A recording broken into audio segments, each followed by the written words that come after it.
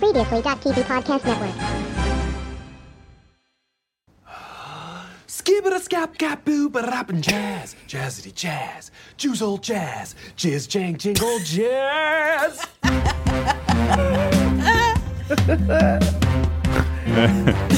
This is the Extra Hot Great Podcast, episode 125 for the week of August 1st, 2016. I am 0% Cotton Club David T. Cole, and I'm here with Last 8 Bars Sarah D. Bunting. World accounts. And estranged Marsalis brother Tara Ariano.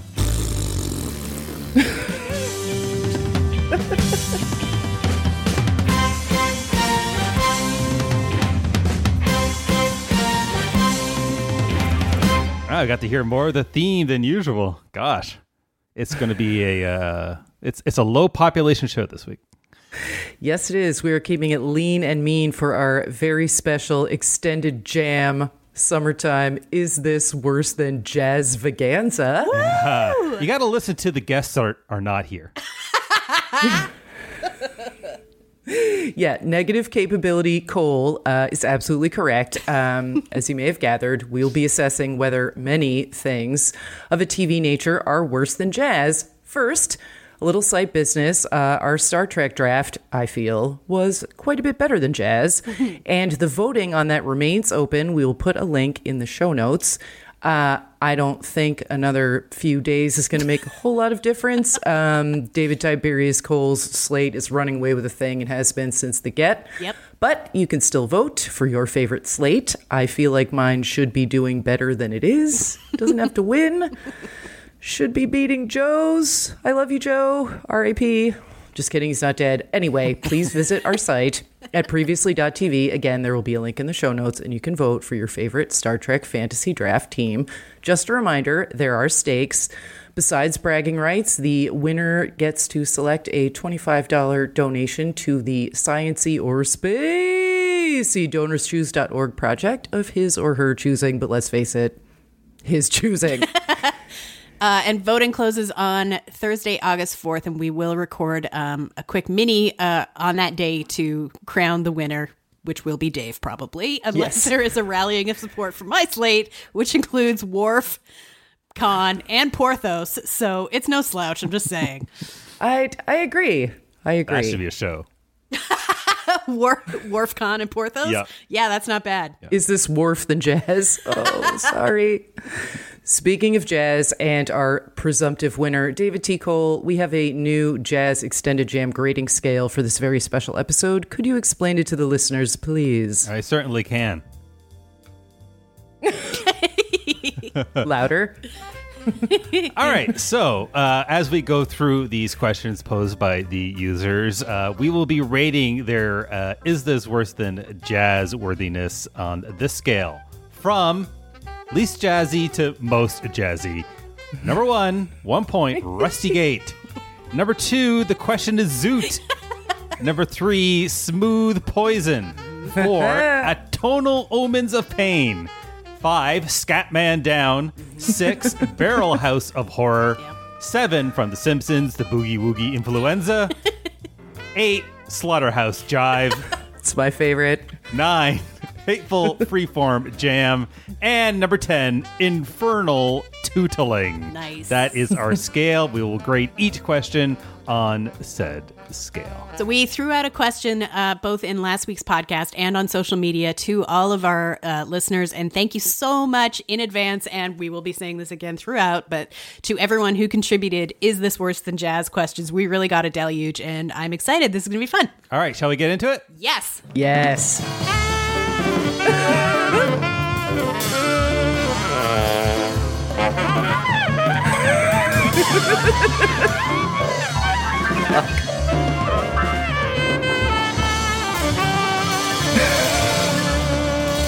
Is this worse than jazz? You think you're immune to it, and then you take a sip of water while the theme is playing. You realize you totally were not, and you choke. All right. So intro the question. All right. At the_real_THF via Twitter writes, is Aaron Sorkin worse than Jazz? If so, was he ever better than Jazz? When did he jump the sacks? Extra points for that. So awesome. Sarah, why don't you start us off? I don't think Aaron Sorkin is worse than Jazz. I think the Jackal from The West Wing, much beloved though it may be, is worse than Jazz. That's a solid boogie woogie influenza West Wing moment, in my opinion.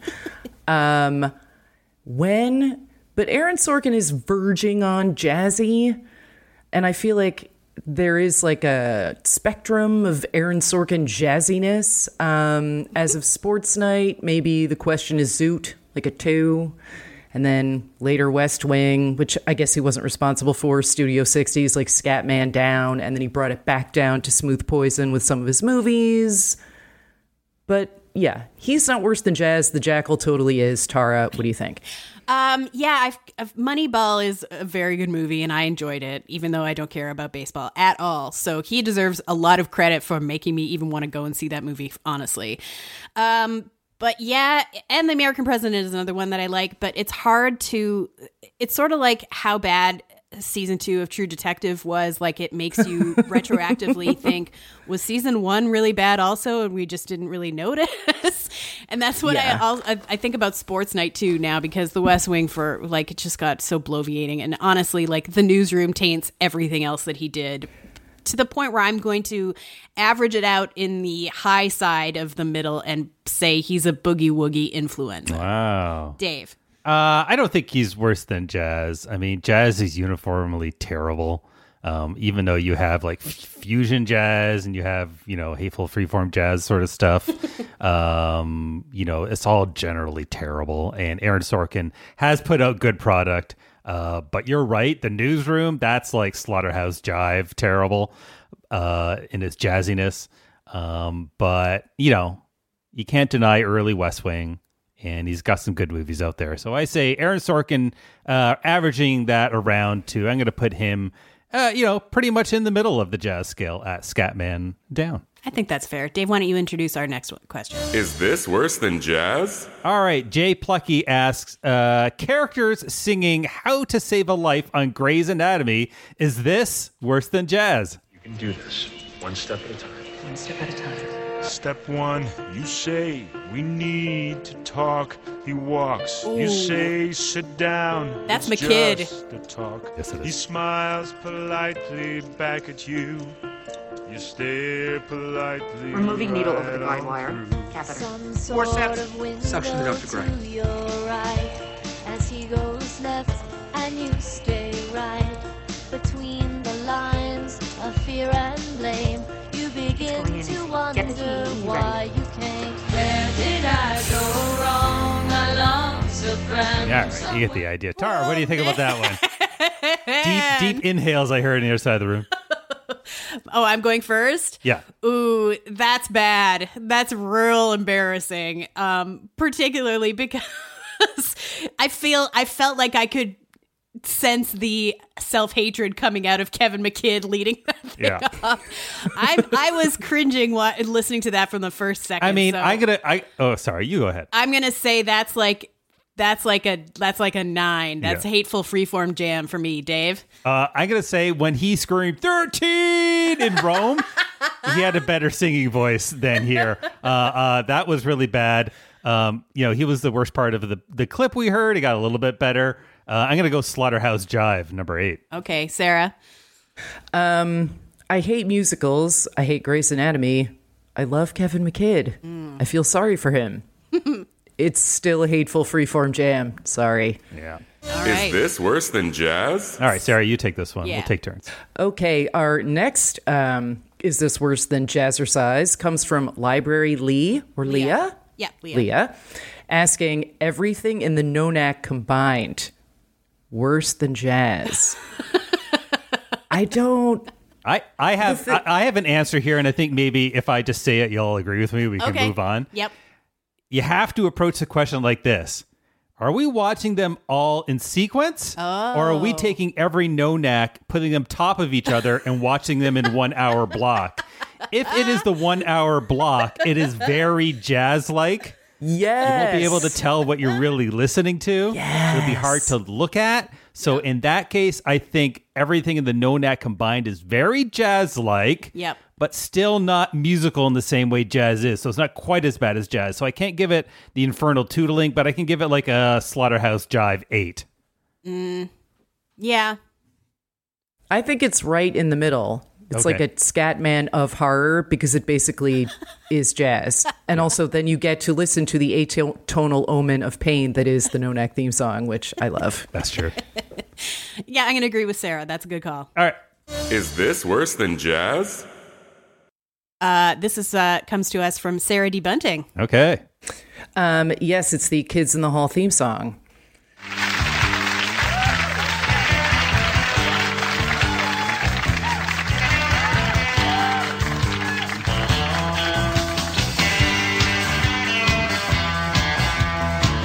And it goes on like that for another minute.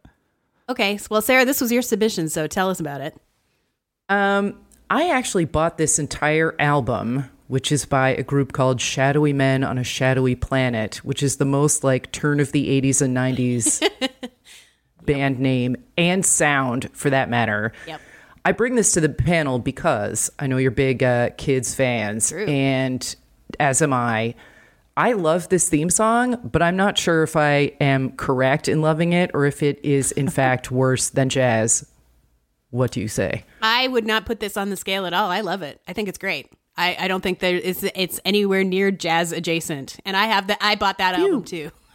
Yeah, I don't mind the I had it on song. cassette. When it was put in there, I was kind of surprised to put it in there. But now that you've qualified the statement, I kind of get it. The only thing I would say about this, the use of the theme song, is I always found it kind of weird when they played it, as if it's starting off a live show and the clapture lasts for like about 7 seconds and then it's not there for the rest of the show. Like everybody's like, yay! And then like, oh my God, there's another minute of this theme before we get into the actual show. Right. I always thought that was weird, but that's not really speaking to the theme itself. I think this is, on the scale, I'm going to have to put this at Rusty Gate, number 1.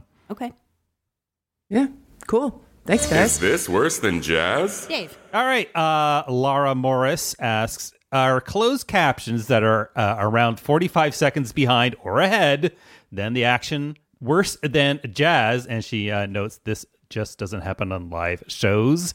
It happens on all shows, which is true. Yeah, that's pretty annoying. I tell you what's more annoying than that is when you go to somebody's house and they always have closed captioning on.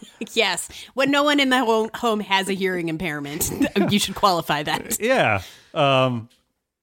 I've been to a few friends' homes, and you know who you are, and I'm sorry I had to bring this up when you're listening to it. Yeah. But I just don't get it. It's so distracting.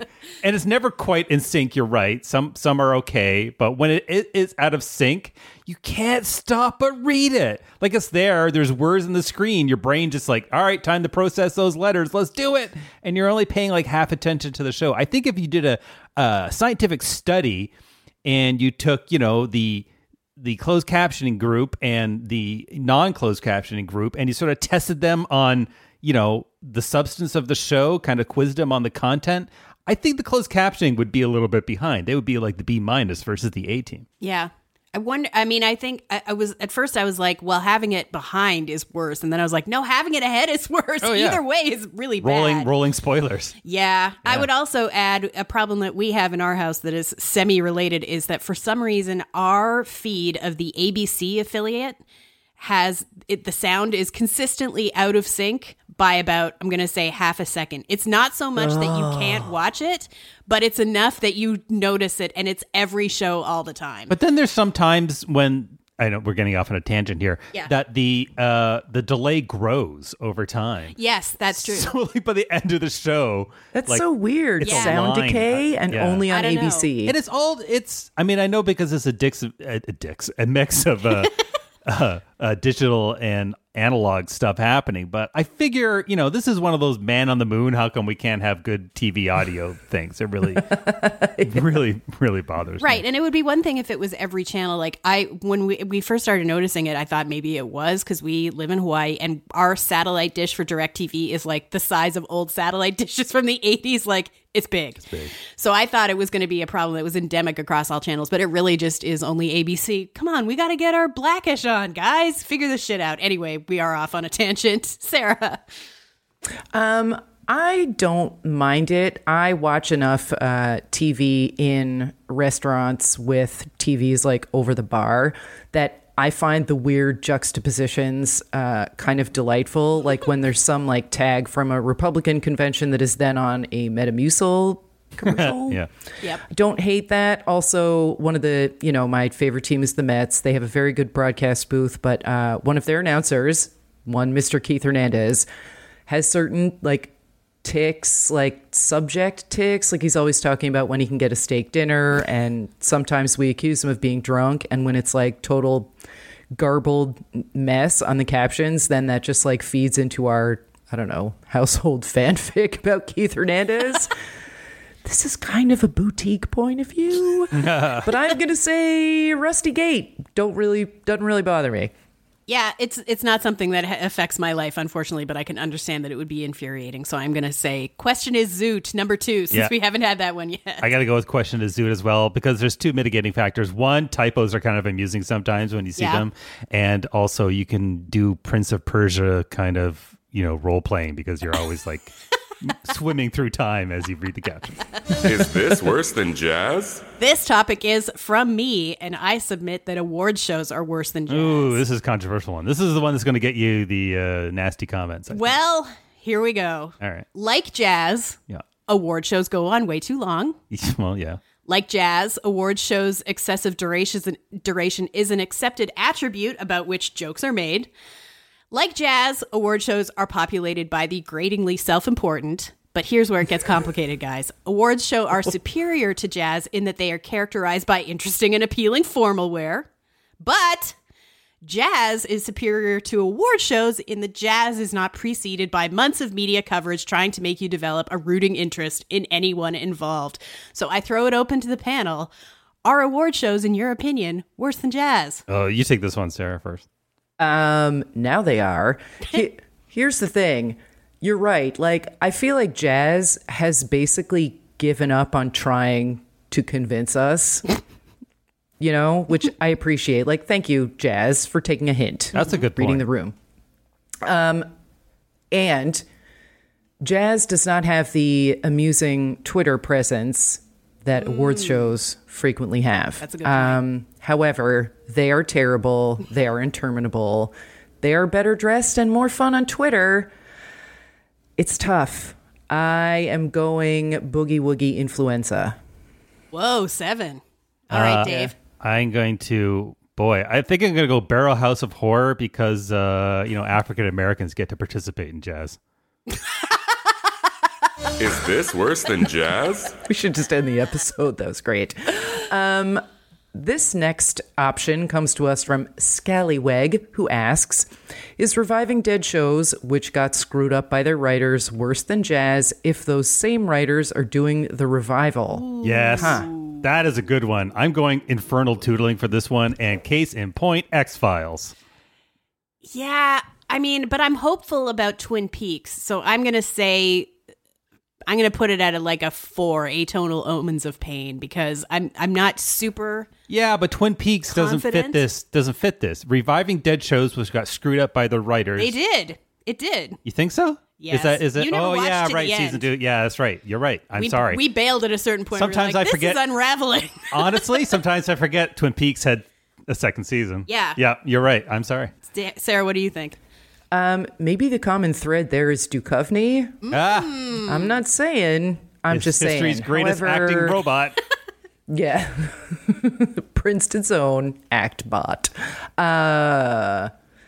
Yeah, it's pretty bad. I'm going Atonal Omens of Pain as well. But, the difference between Twin Peaks and X-Files is, David Lynch has a track record. Yes. Chris Carter does not. No, he doesn't. He had a brief moment where he was hitting Yep. and captured something in the culture. David Lynch, I don't know what happened in the second season, but, he's got a good scorecard overall. Yeah, the rest of his work is a mixed bag, shall we say, but at least there are several other highs in there, whereas Chris Carter has one. And he is kind of an acquired taste, like jazz. Mm-hmm. True. Like David Lynch is not for me, but I'm glad he exists. Yep. As much as I got turned off, Louis, David Lynch on Louis was fantastic. Oh, yeah, he was. That's The great. talk show prepper guy. Yep. That was And this is total tangent here, but does anyone remember a cartoon? And I can't remember if this was something in the wider culture or whether I just remember it from my college days. But there's a cartoon that tracked the hamster in a ball from Wild at Heart. Like it was a cartoon just about that. Really? Yeah, and it went on for like a year or two. I can't remember if it was just a college strip or what. Yeah. But no, nobody else remembers that. Just me. No. It was probably from college then, but it was fucked up and it was kind of funny. All right, moving on. Is this worse than jazz? Is this me? Yeah. Okay. Mum to Sadie writes, the way groceries are bagged on TV with a giant baguette sticking out, is that worse than jazz? You know what? I'm going to have to give this a Rusty Gate #1 because I enjoyed that. But I'm particular to the celery stalk sticking out and not the Yes, giant me baguette. too. I'm Yeah. so glad you brought that up because James Lilix, who I can't remember what his site, I'll look it up. He had an illustration study of this that was like, that's the #1 thing people always put sticking out of a paper bag to indicate that they're groceries. Like otherwise we would think they were folded laundry or something. So yeah, I'm gonna say #1 Rusty Gate because I think she picked the wrong item. Sarah. Yeah, that doesn't really bother me. I do love that it's always celery, and you have to wonder when was the first time that this was debated? Yep. Like, what are we going to have sticking out the top? So yeah, Rusty Gate. This isn't the question she asked, but I always thought it was funny that, the paper bag always persisted in those shots well after the paper bag kind of fell out of favor, even though now, it sort of comes back for the cities that aren't doing plastic. But, for 30 years of television, somebody would come into the kitchen, plop down that paper bag on a counter when it really should have been a whole bunch of smaller plastic bags. And now these days it should be your String bag. your recycled bags. I definitely see NPR tote. reusable grocery bags way more, and maybe those have baguettes sticking out of them more often because we don't like to think about celery being wet in a fabric bag. I don't know. Yeah. All right. Is this worse than jazz? Is this me? Yes. Fractal_man writes, 2 @Fallon Tonight bits. Ew. And when Jimmy plus Higgins spend 5 minutes riffing a 15-second joke. I just want to preface by saying this is all you, Tara. I don't know what I don't watch. I don't know what they're talking Fair about. Me neither. So take it away. All right. I'm going to say agree on ew. Ew is stupid. What is it? It's a thing where Jimmy dresses up in drag. Usually it's when he has on another guest who's like a tween person like Taylor Swift or Demi Lovato or something, and then they play teenage girls who think everything is gross like teenage girls do. I see. That sounds hilarious. Exactly. Although sometimes he does have on other male stars in drag. I think Zac Efron has done it. If not him, someone in the Zac Efron zone.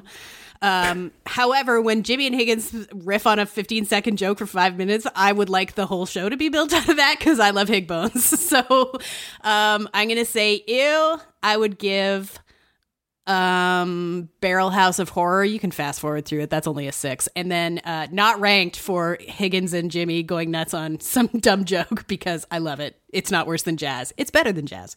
Is this worse than jazz? Ramona Arizona writes, apropos the Gilmore Girls trailer release, April Nardini is 100% worse than jazz. She says, why would they bring her back? And Taro Bang. That's an important Taro Bang. And is April the worst Cousin Oliver of all time? Are there any good Cousin Olivers, or are they all worse than jazz? Can you remind us what a Cousin Oliver is? Cousin Oliver was a character on Brady Bunch. Right. Right, Sarah? Correct. And he was just a little turd and showed up to extend the He was cuteness, I guess. late show stunt not stunt casting, but desperation casting. Right. So, like, Yes. you could Played say... by Robbie Rist, who is Okay. now a director. Like, Olivia is the Raven Simone character was the Cousin Oliver of Cosby Show. Right. Like, she was brought in when the other ones were not cute anymore.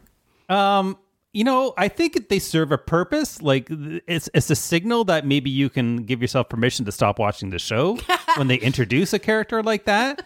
Agree. So, unlike jazz, it gives you fair warning that you're about to endure a long, end is slow nigh. death. So I don't know. I think it has utility.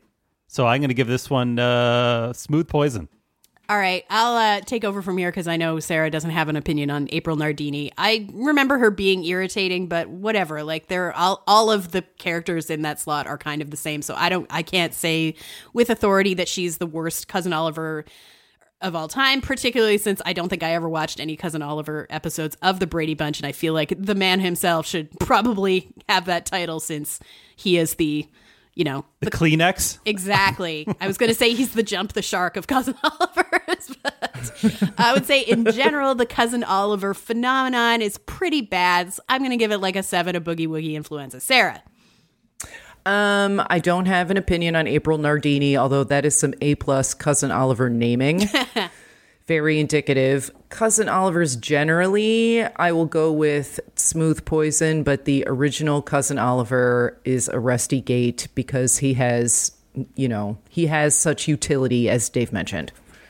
Is this worse than jazz? Scott Ducker writes, previous scenes, in quotation marks, that telegraph/spoil surprises in the episode. This happens so often. God, does it ever. Excellent submission, Scott Ducker.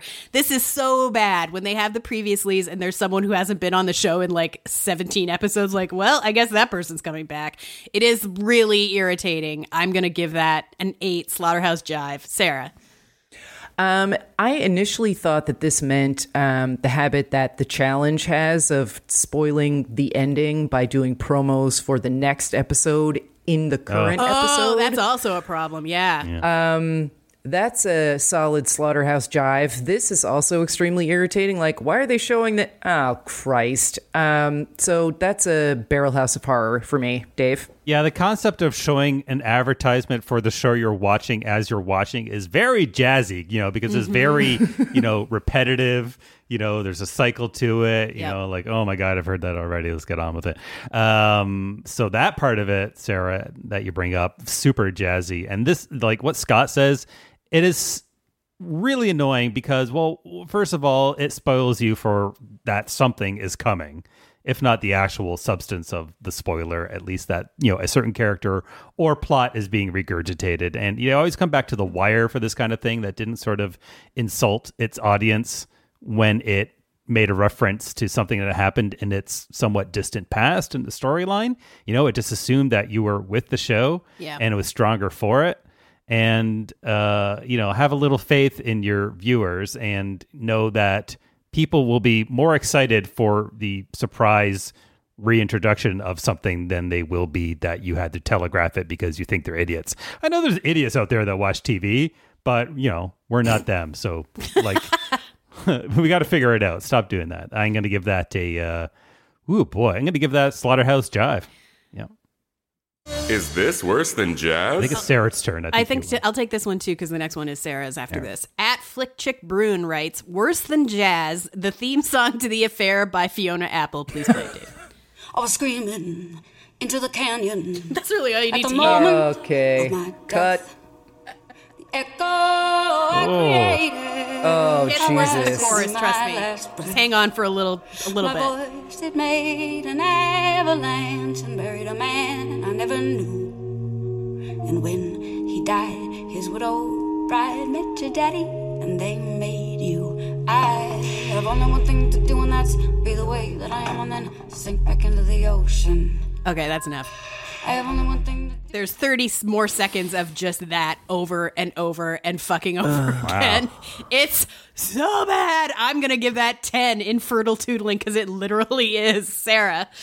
I was prepared song Unheard just because Fiona Apple is so self-consciously jazzy to start at Boogie Woogie Influenza, but I agree with you. Infernal tootling all the way. If we had an 11 sub-infernal tootling, I would give it that, Dave. Yeah, it's amazing how something with so little music actually hurts your ears so much. I mean, it's vocal, like jazz I don't usually think of as like the worst jazz is not vocal jazz. It's, just the cool cats jamming on the stage crap. But that was terrible. And I'm trying to think of a time where people thought she was like Kate Bush. Remember when she first came out and everybody's like, oh, she sounds like Kate Bush. Like, oh my God. We are really trolling Joe a lot in his absence, by the way, because he loves Kate Bush her. is my favorite crazy lady singer. Like she Sure. is great. Like her number 1, Bjork number 2. Yep. And to think that there's a comparison here that people thought they were similar. I mean, Kate Bush puts out some stupid songs, but that was really hard to listen to.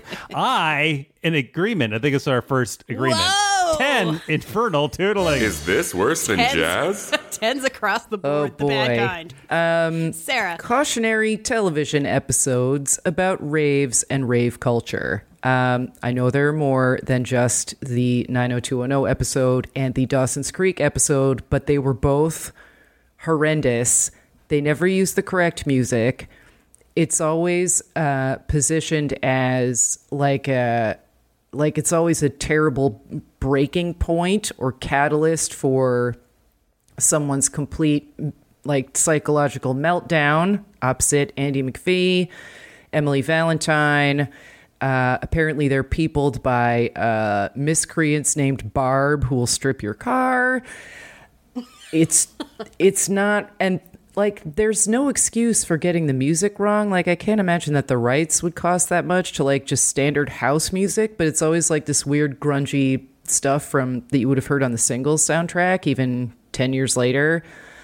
It doesn't look, I mean, what I know about rave culture is not a lot, but I know it looks nothing like it's supposed to look on TV. If you're too afraid to like, I don't even know, if you're too afraid to set a bad example for today's youth by even referring to it properly, don't bother. Find some other way to get somebody on ecstasy or euphoria or whatever, and just leave the rave part out of it. I think they're pretty bad. I think they're worse than jazz. If you go back 20 years to the, after school special era of television, how many were like, I smoked one marijuana joint I smoked one marijuana cigarette and now I'm on top of this roof and I can fly. Like that was like a staple of, cautionary drug tales back then. And I feel like what you're describing is just sort of like the slightly more aware version of that, which is like, all right, they're not going to jump off a building, but we don't really have to pay too much attention to the reality behind recreational drug use. Let's just go with what we want to do. So it's horror in the Jupiter jump. Give me a break. I don't find it jazzy. I think it's more of a I am not a crackpot kind of thing. Mm-hmm. So I'm going to give this a tonal omens of pain, which I think is actually apropos. Yes, I agree. True. Yeah. I'm going to say let's leave the 90210 example out of the equation because that one is precious to me. So precious. For the exchange an egg moment alone, plus one of the many instances of Brandon getting a car wrecked or vandalized or otherwise fucked up, which is always amusing to me because he always deserves it because he sucks. But in general, I would say this is of a piece with television generally having a problem portraying cool teenagerdom accurately. See also when they're like styling a kid's room on TV and all the posters are for bands from like 2.5 years ago where it's like, where did you even get a poster first of all? And like second, that's just what the writers think is awesome. So I'm going to say but I feel your general point. So I'll give this a 6, Barrel House of Horror. Is this worse than jazz? All right, here's our last question, and it's kind of a multi-part one. It is our Star Trek, Is This Worse Than Jazz off. 3 different submitters, influenced by Star Trek Week, I'm going to guess. Yep. Ask this. All right, so these are our questions. Worse than jazz? Commander Riker playing jazz trombone. Worse than jazz? Wesley Crusher? Uh-huh. Worse than jazz? Neelix. So this is how I want to do it. Okay. Are any of those worse than jazz? And of those, which is simply the worst? All right. Okay. So Tara, why don't you start us off? Okay. I can't really speak to Neelix. That's Voyager? Yeah, it's Voyager. Yeah. Okay. As I call it, USS Shovel. Right. Yes. Neelix is like the creature. He's the chef. Yeah, he's the guy from Benson. Okay, yeah. Yeah, and he Got plays it. sort of like the galley cook and miscellaneous troublemaker, stupid dude who does dumb stuff. Right. Well, based on Karen's supplementary information that she provided. Yeah, do you want to read that? Sure. All right. She says, jazz contains dissonant harmonies and often seems to pit instruments against each other, whereas Neelix is emotionally tone deaf and often seems to be completely unaware that people don't want to eat his shitty recipes. Jazz pushes musical boundaries outward to challenge listeners' expectations. Neelix pushes Kess's boundaries, inward to limit her potential, thwart her ambitions, and separate her from her friends like Tom Paris and the Doctor. Jazz is a 100-year-old art form that seeks to inspire new listeners with every generation. Neelix is a creepy old man dating a 5-year-old. Jazz took bits and pieces from other musical genres as it evolved. Neelix took stuff from places and put it on the ship. All right, fine. Karen, you've convinced me Neelix is worse than Jazz.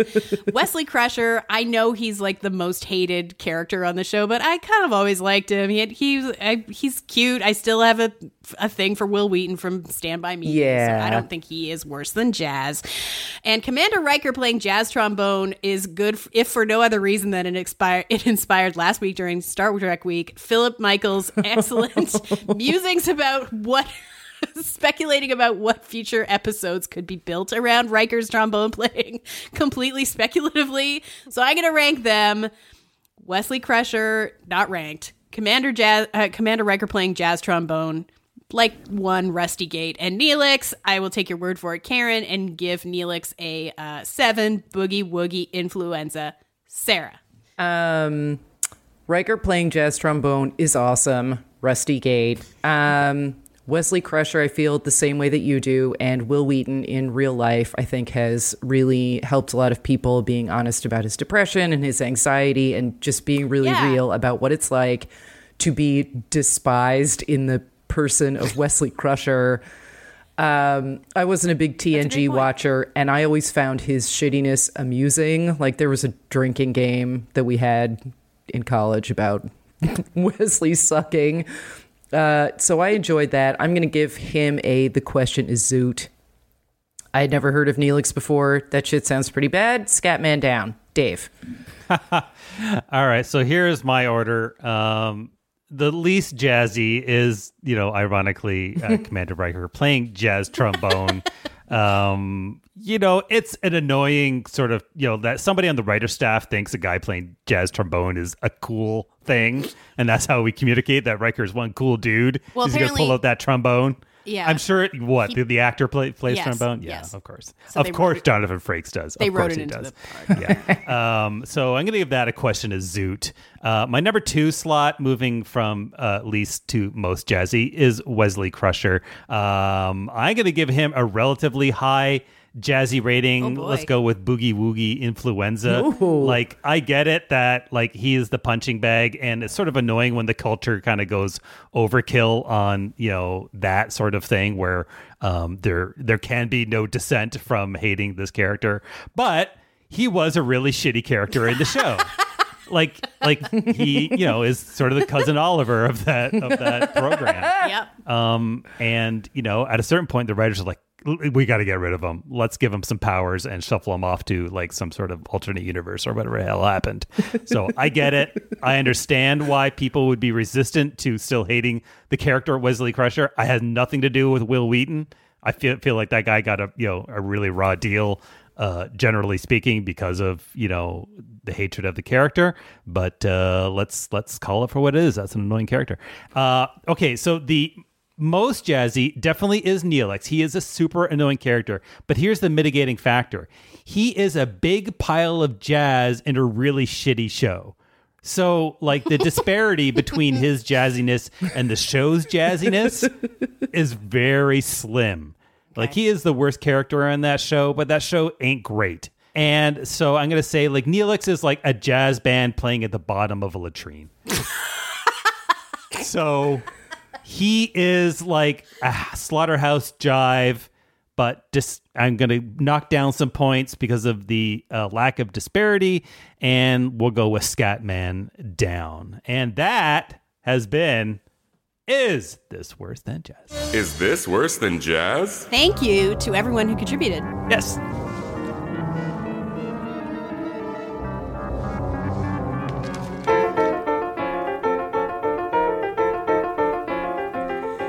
Yes, that non-jazzy music cue means that it's time for another segment of The Blotter Presents. I am here with The Blotter's Special Projects Liaison, Olivia Lenius. Hello, Olivia. Hello. So we are talking today about the City Confidential episode from 2001. It's season 5, episode 10. It's called Kansas City, The Final Curtain. And why are we talking about this? Because it is literally the only TV material that we could find related to both murder and jazz, which seems really unbelievable, but it's true. Olivia, can you talk a little bit about the lengthy process of trying to find a topic for today's The Blotter Presents? Well, overall, I think it took like 3 hours to try and find something that was both jazzy, crime-related, but also that was on TV. There are many, many books, but nothing on TV. We had to go into the deep archives of the internet to locate this one thing. And it's not, I think it's not even the final, or it's not even the full episode, right? It's half just like of it. this sort of, I think someone filmed it with their camcorder on A&E back in the day. Yeah. When it aired. So yeah, this is actually really shocking to me that with like several cities that are centers of jazz, as Paul Winfield's City Confidential narration informs us, that there was nothing on TV about like a murder committed by a jazz musician, a murder committed of a jazz musician. There was nothing really about the Cotton Club. I mean, there was, but then it was all like weird Hollywood blackmail shit. Anyway, this is the lone thing that we can talk fit about. all the criteria. So is this single piece of material worse than jazz? It's City Confidential. It's okay. It's what we call hotel TV. Yeah. Olivia, are you familiar with this concept? It's like good enough to watch when you're getting ready for the wedding, but if you're at home, you wouldn't necessarily like leave it on.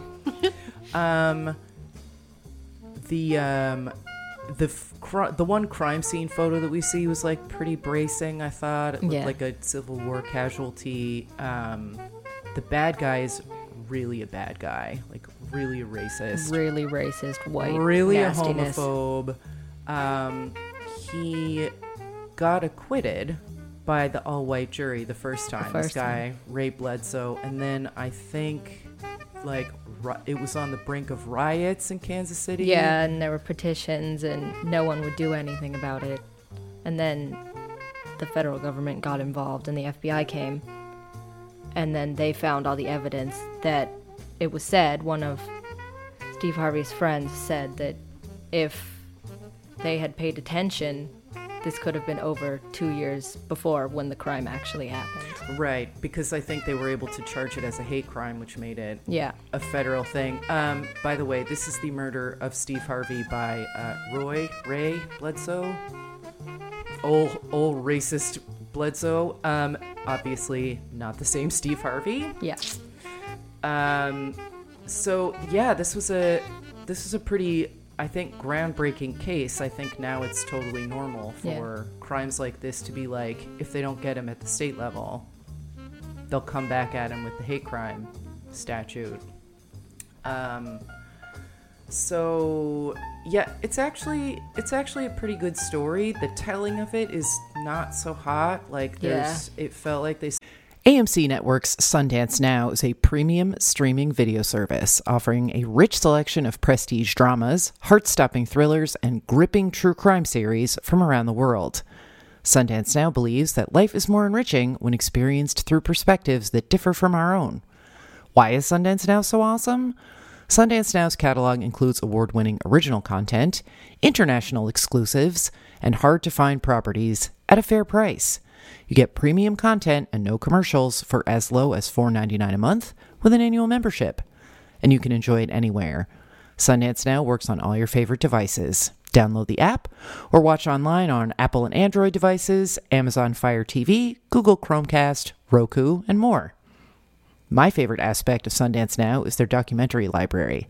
Pop culture investigations like The Cult of J.T. Leroy, The Pussy Riot doc, and that must-see for Project Runway fans, Bill Cunningham, New York. But the catalog is impressively deep on the true crime front, too.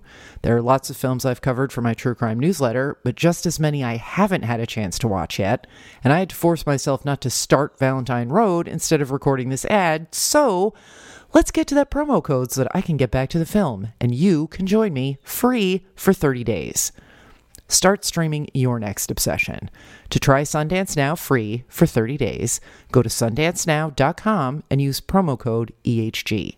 That's SUNDANCENOW.com and use promo code EHG for 30 days of free streaming. Thanks, Sundance Now.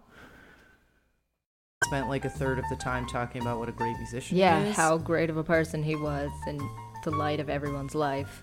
And then there's some bad true crimey writing, like, here's my least favorite line. Calls for a retrial cried out in the night like a lonely saxophone. Oh my. Like, is that how they cried out? Just like that? Really? Just like that? Not like a sort of mournful saxophone, but a lonely one. Yeah. Yeah, so even Paul Winfield's narration can't quite haul that one up above the. Yeah, can't really save that one. But it's a pretty standard City Confidential episode. But despite the fact that it does contain a lot of jazz, yes, it is still shorter than a lot of jazz songs, even though it's like half an hour. And I don't think it's worse than jazz. But on our rating scale, Olivia, 1 to 10, 10 being atonal tootling that goes on for 2 hours. 1 being like, I don't know, the jazz piano from The Sting. What number would you give this? Probably a 3. Probably okay, so Olivia is bringing this episode of City Confidential in at a 3, which is Smooth Poison. I think I'd have to agree. I could go 4. Yeah, I could 3, go 4. Atonal Omens of Pain. But I think I'm going to agree with you that it's Smooth Poison. So not a lot of hearing of the jazz in it. Yeah, I would say that it's watchable if it comes on TV, but I don't think it's ever going to. Like, yeah. I don't think you understand the like white glove archival digging we had to do even to find this. We'll link it in the show notes. But City Confidential, Kansas City, The Final Curtain / The Untold Story of Steve Harvey. You are Smooth Poison. And this has been The Blotter Presents. I've got one for you, Sarah, that is on TV about jazz and people die. It's the, I want to say the Coven season of American Horror Story. Oh, where yeah, they take we considered that, but it wasn't... Was it based on something the real? Batman of New Orleans or whatever it was. That right. If you don't start dancing in a jazz club, I'm going to kill you. And then everybody goes to jazz clubs, which I think was like based on something that actually happened. We considered that early on, but we threw it out because it was like, well, there will be like 10 different episodes of American Justice. There was nothing. Like we should have gone back for Coven because it was based on that Axeman case. But like, what? Yeah. Like, how is there nothing? Like jazz, get more murdery. It would help. Agreed.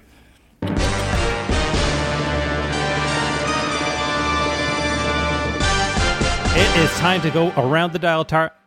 Join me, won't you, in the garbage can for season 3 of Married at First Sight. Wait, season 4, I think. Yeah, season 4. Married at First Sight is a show we've talked about on this podcast before. It is exactly what you think it is. Singles sign up to be matched by, quote, experts, unquote, who with other singles that they've never, ever met before, and they commit to marry them at the altar, sight unseen. They know nothing about them other than that it's a person of whatever sex they're interested in. All of them have been straight couples so far.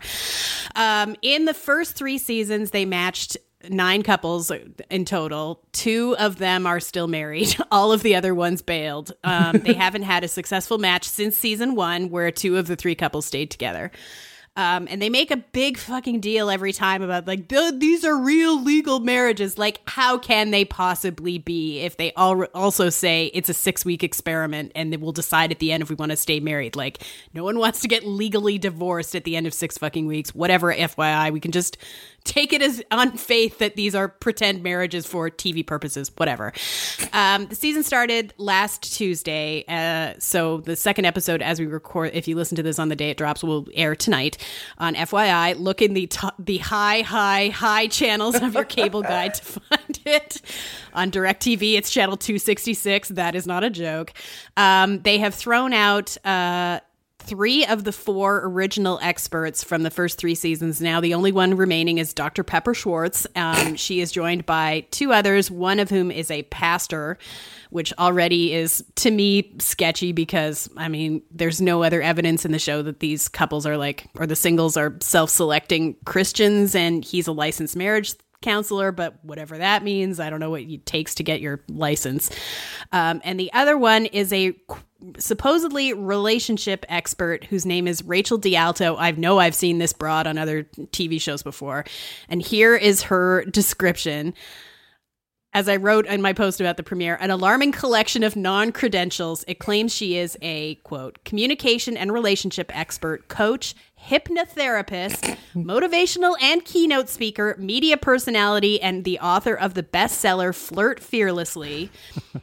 Rachel developed her communications expertise through her undergraduate degree from the S.I. Newhouse School of Public Communications at Syracuse University, and later as a practicing trial attorney after receiving her Juris Doctorate at Seton Hall University School of Law.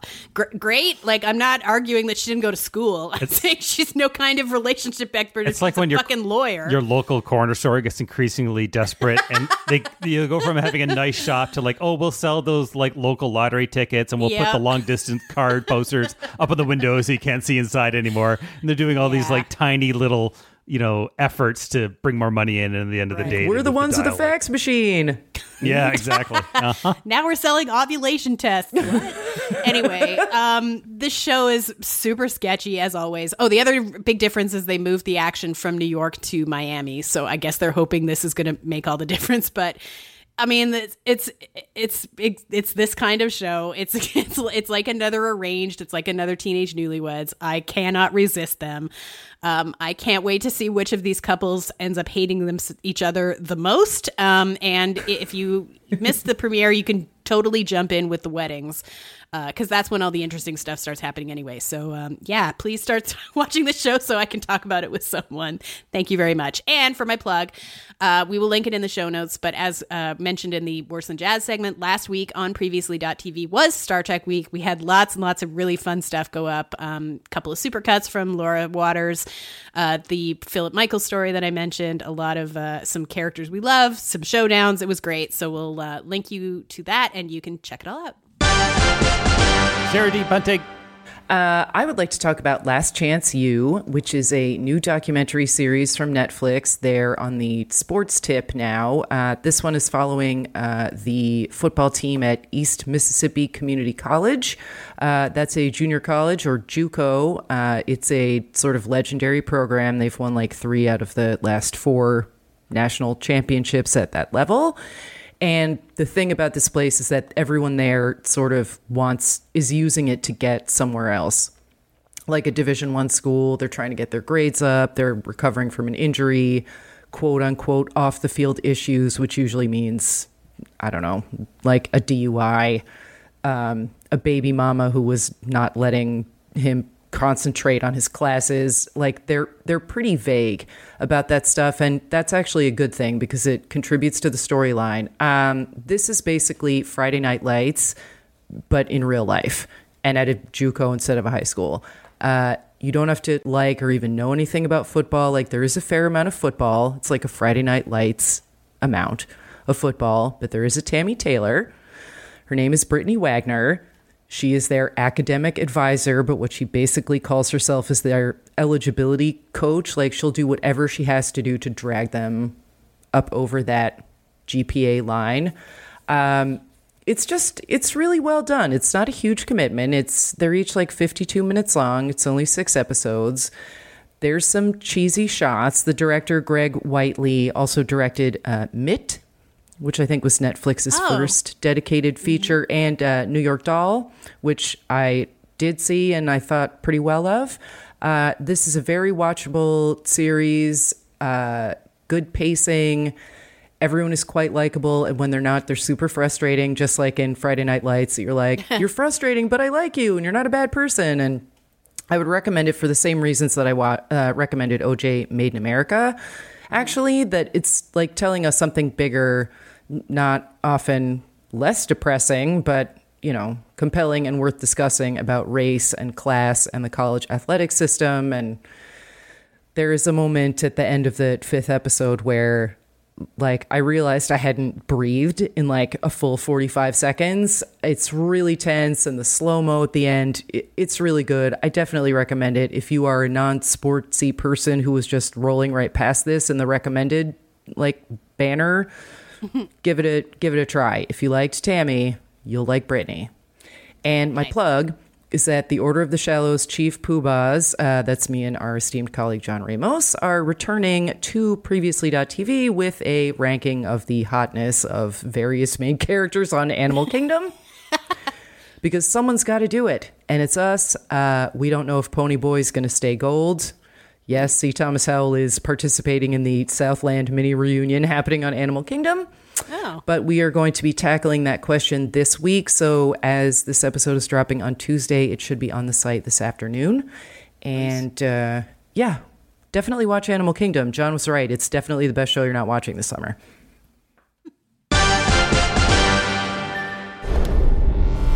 It's not just one, it's many. The one and not just any. A car that's one of a kind. Leave all the world behind. In automatic, it's fun. In manual, it's the one. Will take you miles and miles, make you wanna smile. It's fast and it's furious. Living is luxurious. Shift it with a finger. Make the pleasure linger. It can change the game. Nothing will be the same. 'Cause nothing else is a jazz. Nothing else is a jazz. Nothing else is a jazz. Nothing else is a jazz. Can you wait? You need to tell us what the fuck that Car was. commercial for the Honda Jazz. Oh. And it's terrible, like jazz. Hello, I'm submitting Everwood Season 1, Episode 22, Home, the Season 1 finale for the canon. Everwood ran on the WB from 2002 to 2006 and is the final act of the golden age of the WB. The show is cheesy and earnest, there's a voiceover you'll love to hate, but goddamn is it charming and lovely. This first season especially feels like a complete story, and there were a few episodes I thought about choosing for submission, but I think that this episode is a gratifying conclusion, mirroring the pilot and showing the growth of the characters over this year chronicled. More than anything else, this episode shows the scope of what the writers were able to do within this season. The finale follows the three families, the Browns, the Abbotts, and the Harts, as they prepare for Colin Hart's surgery by Dr. Brown. To cope, Colin has planned a surprise adventure for himself, Bright, and Amy. Bright and Amy sneak out of their house after dinner, only to be caught by Dr. Abbott. Amy and her father share a nice moment where Dr. Brown concedes and lets them sneak away, which is really testament to his relationship with Amy. Their father-daughter relationship is one of the things I love most about the show, and the writers really allow Dr. Abbott, who could have been a one-dimensional puppet, to be a really fully formed character. Dr. Brown, meanwhile, takes Ephraim and Delia to seek medical advice from his original surgical mentor, Donald, played perfectly by Philip Baker Hall. Donald and Ephraim strike up a conversation, and Donald tells him how he, quote-unquote, discovered his father and his father's brilliance. See, it's the stitching. It sort of tells you what level you're getting. And it's the same with surgeons, too. Years ago, I was working rounds. I saw a nurse changing a dressing on a patient who had just come out of surgery. I looked at the stitches, same knot that everyone else ties, but these were just perfect. So I looked at the chart to see who the surgeon was. It's a doctor that I knew. It's good, nothing special. But I couldn't get it out of my head all night. Those stitches were too good for that doctor. So I called him at 2 a.m. to inquire about it. Was there anything unusual about the operation? No, he said. It was standard, except on a lark, he let one of the students close. I asked him who. And that's how I met your father. He was that good? Good? Oh, no. He was remarkable. Later in the hotel, Ephraim tells his father that it's okay if his father wants to go back to being a big city surgeon. He finally understands. Dr. Brown tells Ephraim why he actually brought them all to Everwood and recounts the conversation that Dr. Brown and Julia had, the conversation we saw reenacted in the pilot first. The ability for this father and son to have this conversation is profound and shows mutual maturity and respect, both of which were severely lacking the first time we met them.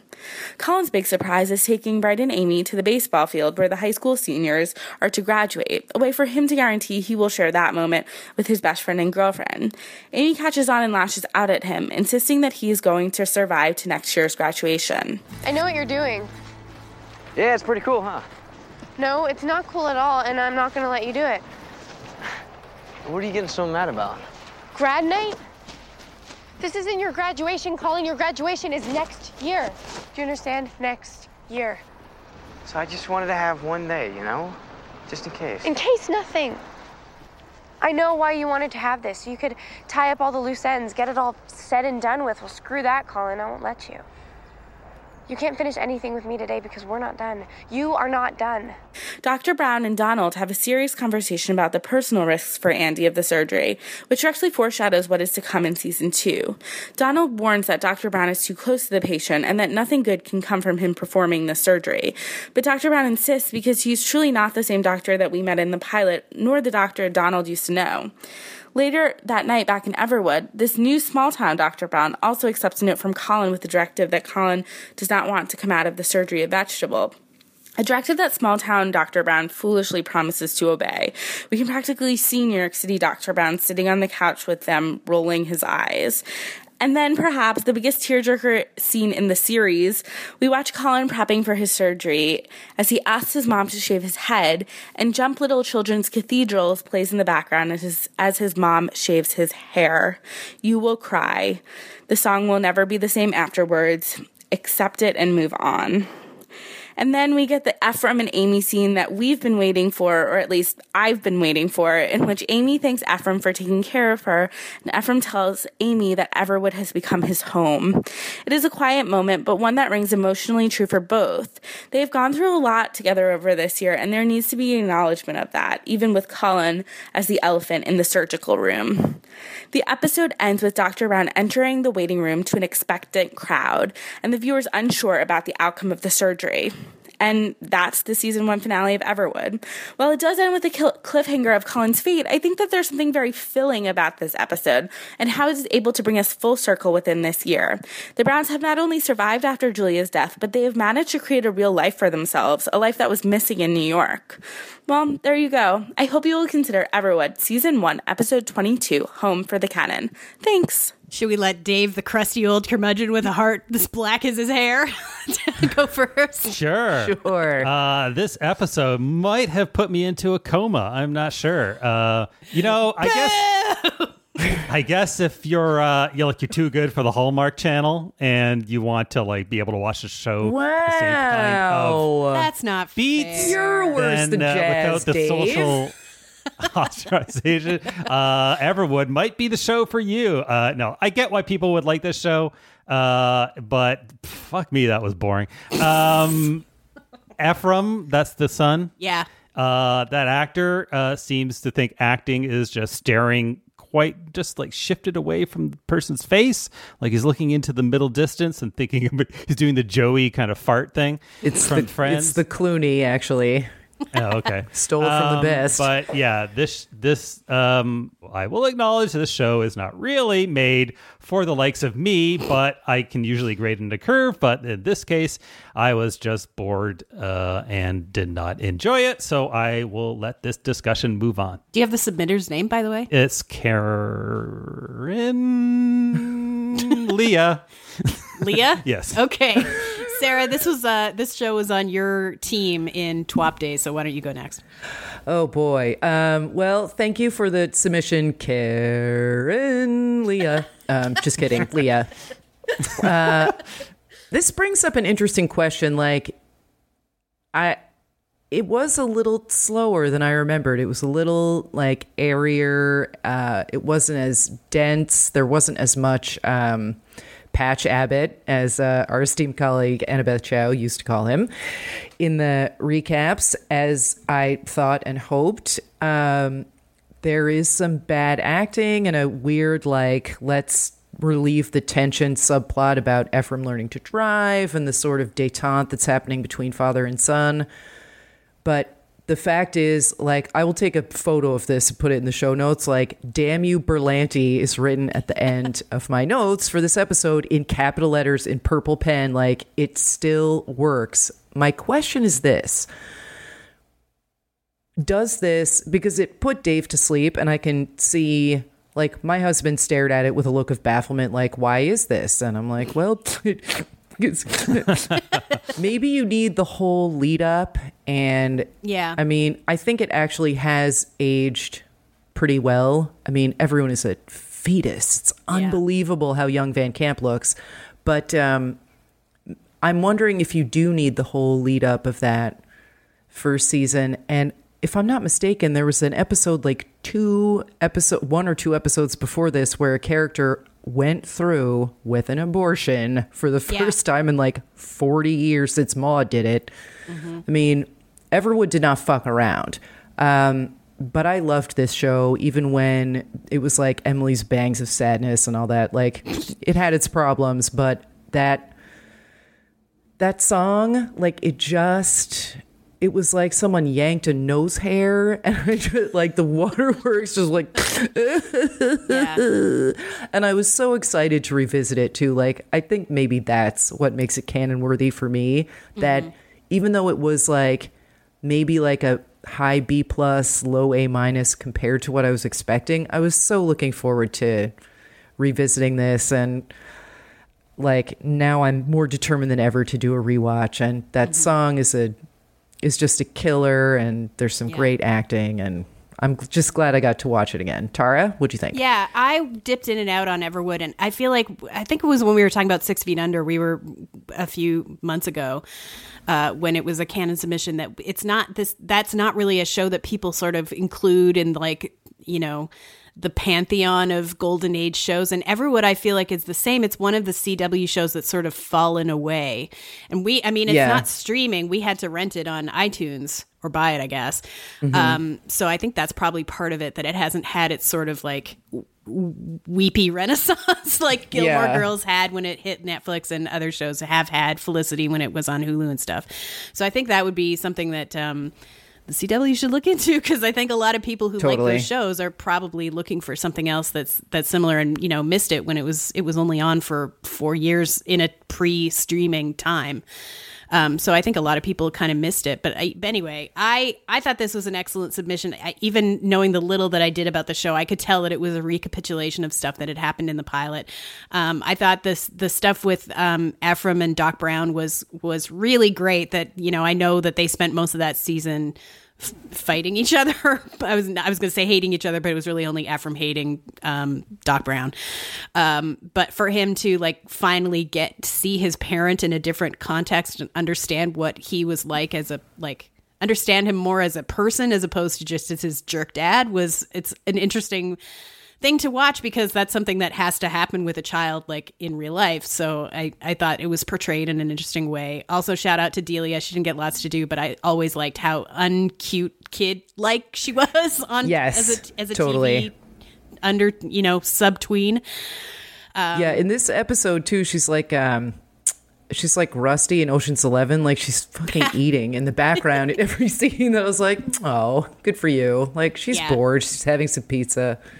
Yeah, she's a very good, she's a good inclusion in the cast. I could tell too how people would get annoyed over time especially by Ephraim and Amy, but I thought they were well used in this episode. And God, you really can see Chris Pratt's star power, like, even in this very big part. Like, you can tell that that's the breakout of this show for sure.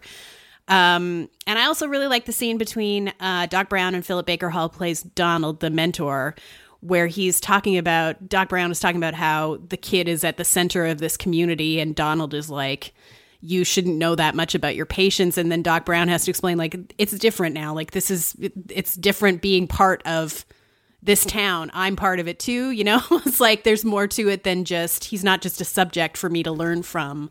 As a doctor, he's a person and I have to treat him as a person, you know?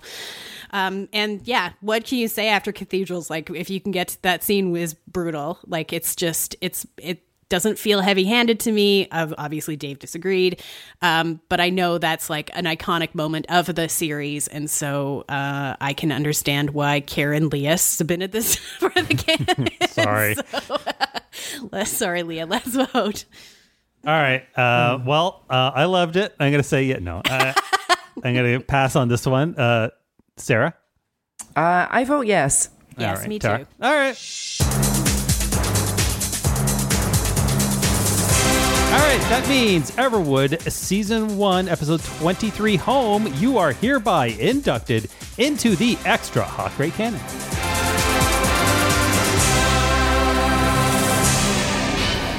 Americans love a winner. Yeah. And will not tolerate a loser. Nope. All right, everybody. It is time for winner and loser of the week. The winner, please. That's me. That's all of us. Law & Order SVU landed a cameo from Vice President Joseph Biden. I can't wait. Do you think he's going to be a judge or something else? I think he plays himself, right? I thought he was playing himself as like in his capacity as the advocacy he's been doing on behalf of sexual assault victims, particularly on campus. Okay. But I don't know. I would really prefer that he and Fran Lebowitz, like that she's the outgoing arraignment judge and he can just step in. Because what else does he have to do? Nothing. Loser of the week, our friend Deborah Messing, for several reasons. First, she made a big fucking production out of the fact that she was, as she put it on Twitter 7,000 times, speaking at the DNC last week, which she did technically. She spoke for a minute and a half to introduce a video package about a 9/11 first responder. I wrote about this in special way on previously.tv. We are all winners. Every time something like this happens, I'm like, oh, thank God. Thank God for you, Deborah Messing. Has she blocked you yet? The Deborah Messing follies on previously.tv. I have an ongoing series where time she does anything, I have an imaginary email exchange between her and her assistants or her agent about how she feels about it. And she usually doesn't come off well. But past that, she also embarrassed herself in a bigger way by Blake Shelton of The Voice gave an interview in which he said about Donald Trump, and I quote, "Whether you love him or hate him, he says what he thinks, and he has proven that you don't always have to be so afraid. A lot of people are pulling for him, no matter how much Hollywood fights it." So Deborah Messing took to Twitter and tweeted at Gwen Stefani, "OMG, how, at Gwen Stefani, please talk to your man to not vote for the person who will strip you of your rights." Which, first of all, it's not Gwen Stefani's job. Second of all, stay the fuck out of it. Third, it's not an endorsement. And Deborah Messing had to totally backpedal because Blake Shelton was like, I didn't say I was voting for Donald Trump. So he showed her ass two ways this week. Deborah Messing is our loser, which brings up an interesting point. Do you know what time it is? Is it non-regulation Dave gets to play game time? Yes! Yay! Nice.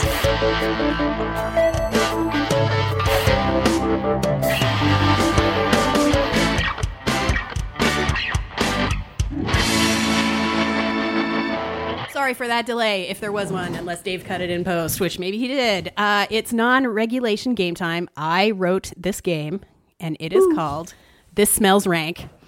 This game is all about TV characters who have achieved a certain rank in their profession, such as sergeant, lieutenant, captain, and so on. I will give you the character's first and last names.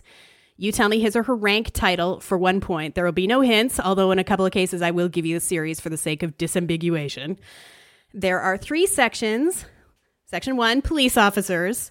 Section 2, Army/Marines. I know they're not the same. Don't write me, but they have ranks in common. And number 3, miscellaneous. Navy/airline/cruise ships/starships. And there are a total of 12 questions in each section, 6 for each of you. I tried to avoid characters who've been known by more than one formal rank during their existence. So, for example, since Frank Drebin has been both a sergeant and a lieutenant, I didn't include him. That said, some of the cops started out as detectives and then got promotions to higher named ranks. Do you have any questions? I am good. I just want to say this seems like a detail-oriented game time, so I'm feeling good about your chances, Sarah. It does require that you This pay is a game time, so I'm feeling good about your chances, Dave.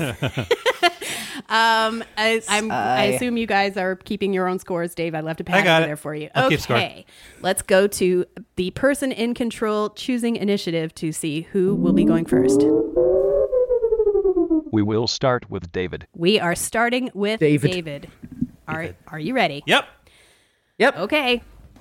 Dave, Raymond or Ray Holt? Captain.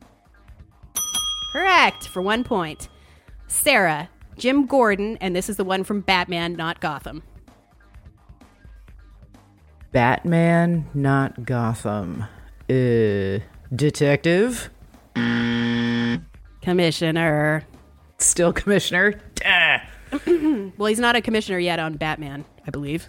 I mean, on Gotham, anyway. Oh, yeah, true. Dave, Jim Brass.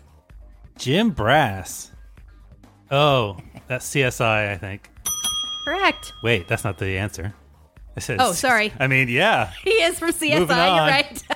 That's not the I'm point. going to say he's... Oh, boy, I don't even know what the hell he is. He's detective, right?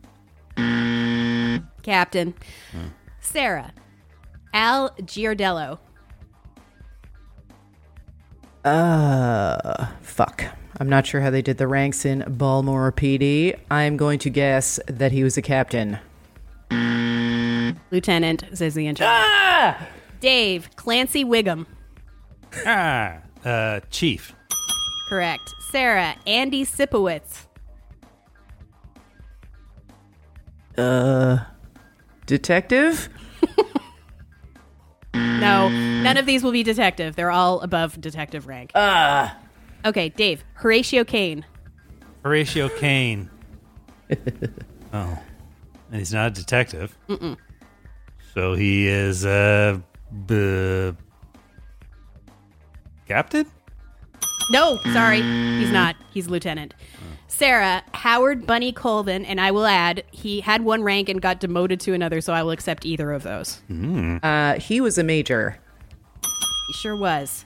Finally. Dave, Roman Brady. This one probably should have gone to Sarah. Roman Brady. Yeah. Or Joe. Yep. Let's see. He was the father of the Brady Bunch. And he sort of was the And steward Rome. of the family. So I'm going to go with Lieutenant. Damn it. Commissioner, according to the internet. Sarah. What is that, though?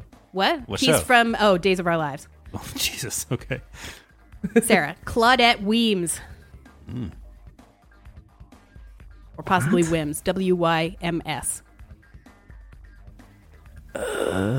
Wimes.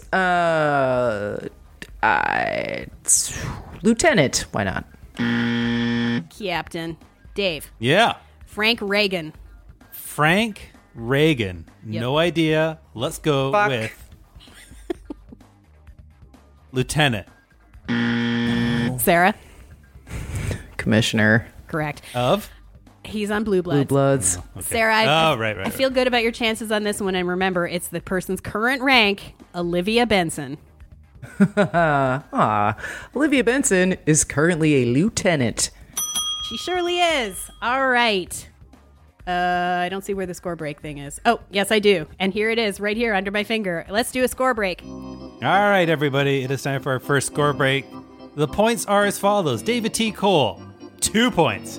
Sarah D. Bunting, 2 points. Oh, my God. It could not be closer. It's a point extravaganza if extravaganza meant drought. Okay. Moving on to our Section 2, Army/Marines. David T. Cole. Yeah. Hawkeye Pierce. Oh, boy. From MASH. Oh, gosh. Lieutenant? Sarah, do you know this one? Captain. Correct. Sarah, Dawn Draper. Oh. Fuck. Well, shit. Sergeant? Lieutenant.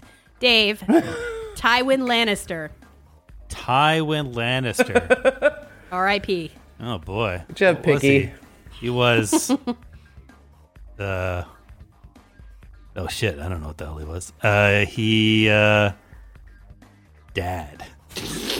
That's not a rank. He was. It Oh, should boy. be. The only thing I can think of Major is Dad, hello. the hand of the thing of the Dragon Well, Balls. or I whatever wouldn't it was. have it in here if it wasn't a standard military rank. All right, he was Major. General. Sarah. Sarah. Edmund Blackadder, and I would specify from Blackadder goes fourth. Not that it will make any difference to you, probably. No, it really wouldn't. Let's try Lieutenant. Captain. Dave. Wilhelm Klink. Are you kidding me? Colonel. Oh my God, you really made a meal of that one. Jesus Christ. I had to. I had to think. Okay. Sarah. Sarah. Judy Benjamin. I believe Ms. Benjamin was a private. Correct. And there was a TV show, guys. Look it up. I used to watch it Yes. for reasons unknown. Me Dave, too. Moritz Stamm.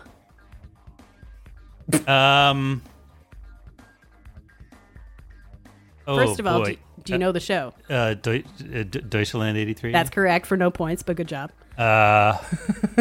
Shit. I'm gonna say Lieutenant.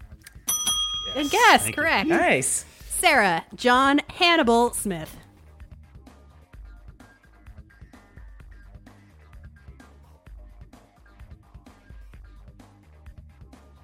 Shit. Yeah. Was he a colonel? He surely was. David T. Cole. Yeah. John Watson. Oh. Of Sherlock, to specify. Yeah. He was a lieutenant. As opposed to the one on Jag. He says the internet says he was a captain. Captain. Yeah. Okay. This one is another one that probably should have gone to Dave, but here we are anyway. Sarah. Leslie Happablap. Sergeant? No, he's a colonel. What is that? From The Sorry. Simpsons. Oh, right. Yeah. He's going to tear you up like a Kleenex at a snot party. Yeah. Okay, Dave. Okay. Ernest G. Bilko. Sergeant. That is correct. Sarah, and I will add a sub hint that it was mentioned in this round. John D. Mac McGillis.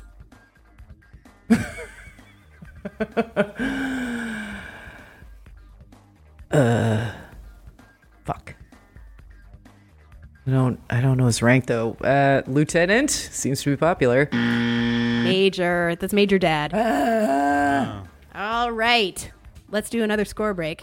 Well, the scores are close, but no longer a tie. David T. Cole has 5 points. Sarah D. Bunting right behind with 4 points. It's a close game. All right. Moving on to round 3, miscellaneous. I'm going to give you both a hint. This is the last round, right? This is the last round. How many questions? There are 12 questions in this round. Got it. So you each get 6. I also have a tiebreaker. Got it. This is a round where, and I'll just remind you, these categories are Navy, airline, cruise ships / starships. So if you think you have a good idea of what these people are mostly called, you're probably right. So let's start with Dave. Frank J. Lapidus. Captain. Correct. What is that? That's from Lost. That's the Okay. Jeff Fahey guy. I All should have right. been probably saying what these shows were all along. I'm a bad game time person. All right. Sarah, Spock of the original series of Star Trek. Lieutenant? The internet said commander for Yep. this phase of his Commander Spock, career. Oh, yeah. Dave. Okay. Carol Burnett. Carol Burnett is a major. Oh, he's Captain Carol Burnett. I don't know who that is. That's Matt Damon from 30 Rock. Oh, okay. I never would have. Okay, Sarah. Like I said, don't pay attention to character's name, detail oriented. Surprised I have as many points as I do. Sarah.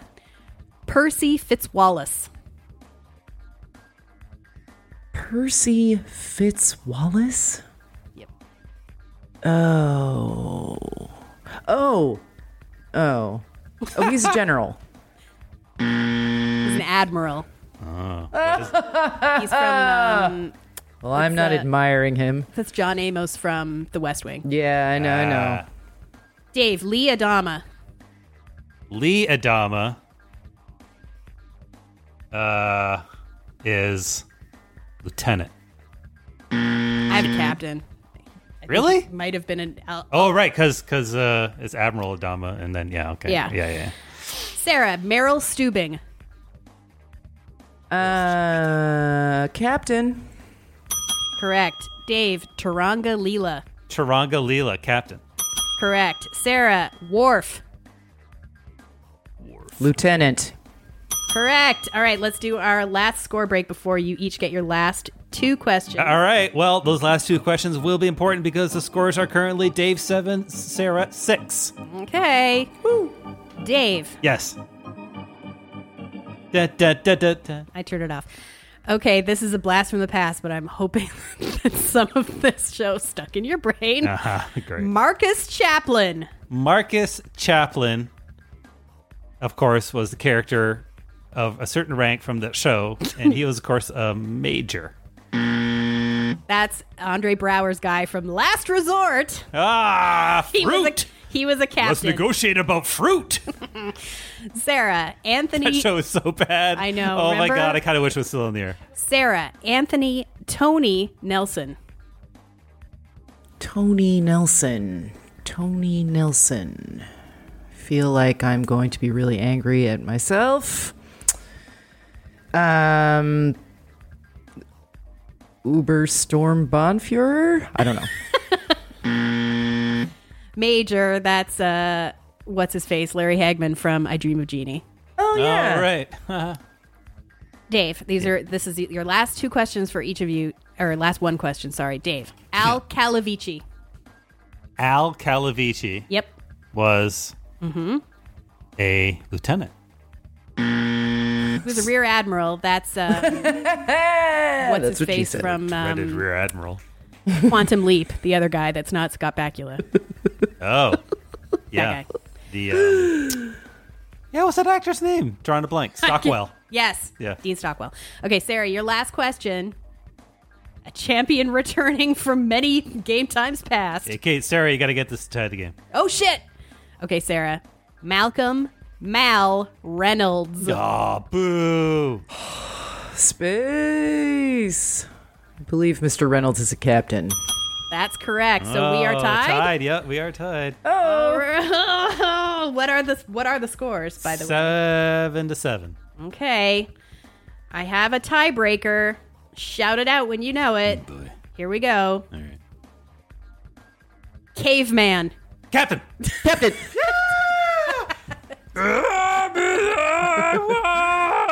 Caveman.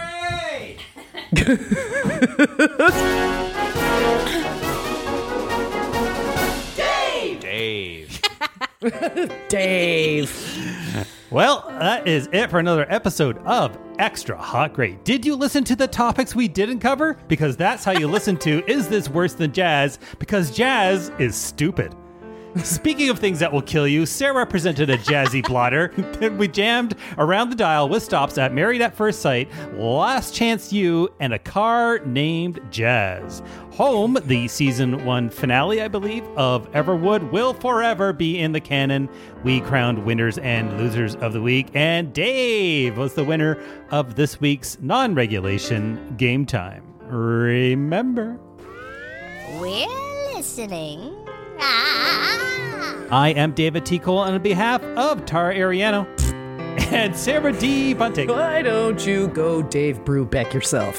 Thanks for listening, everybody. We'll see you next time right here on Extra Hot Great.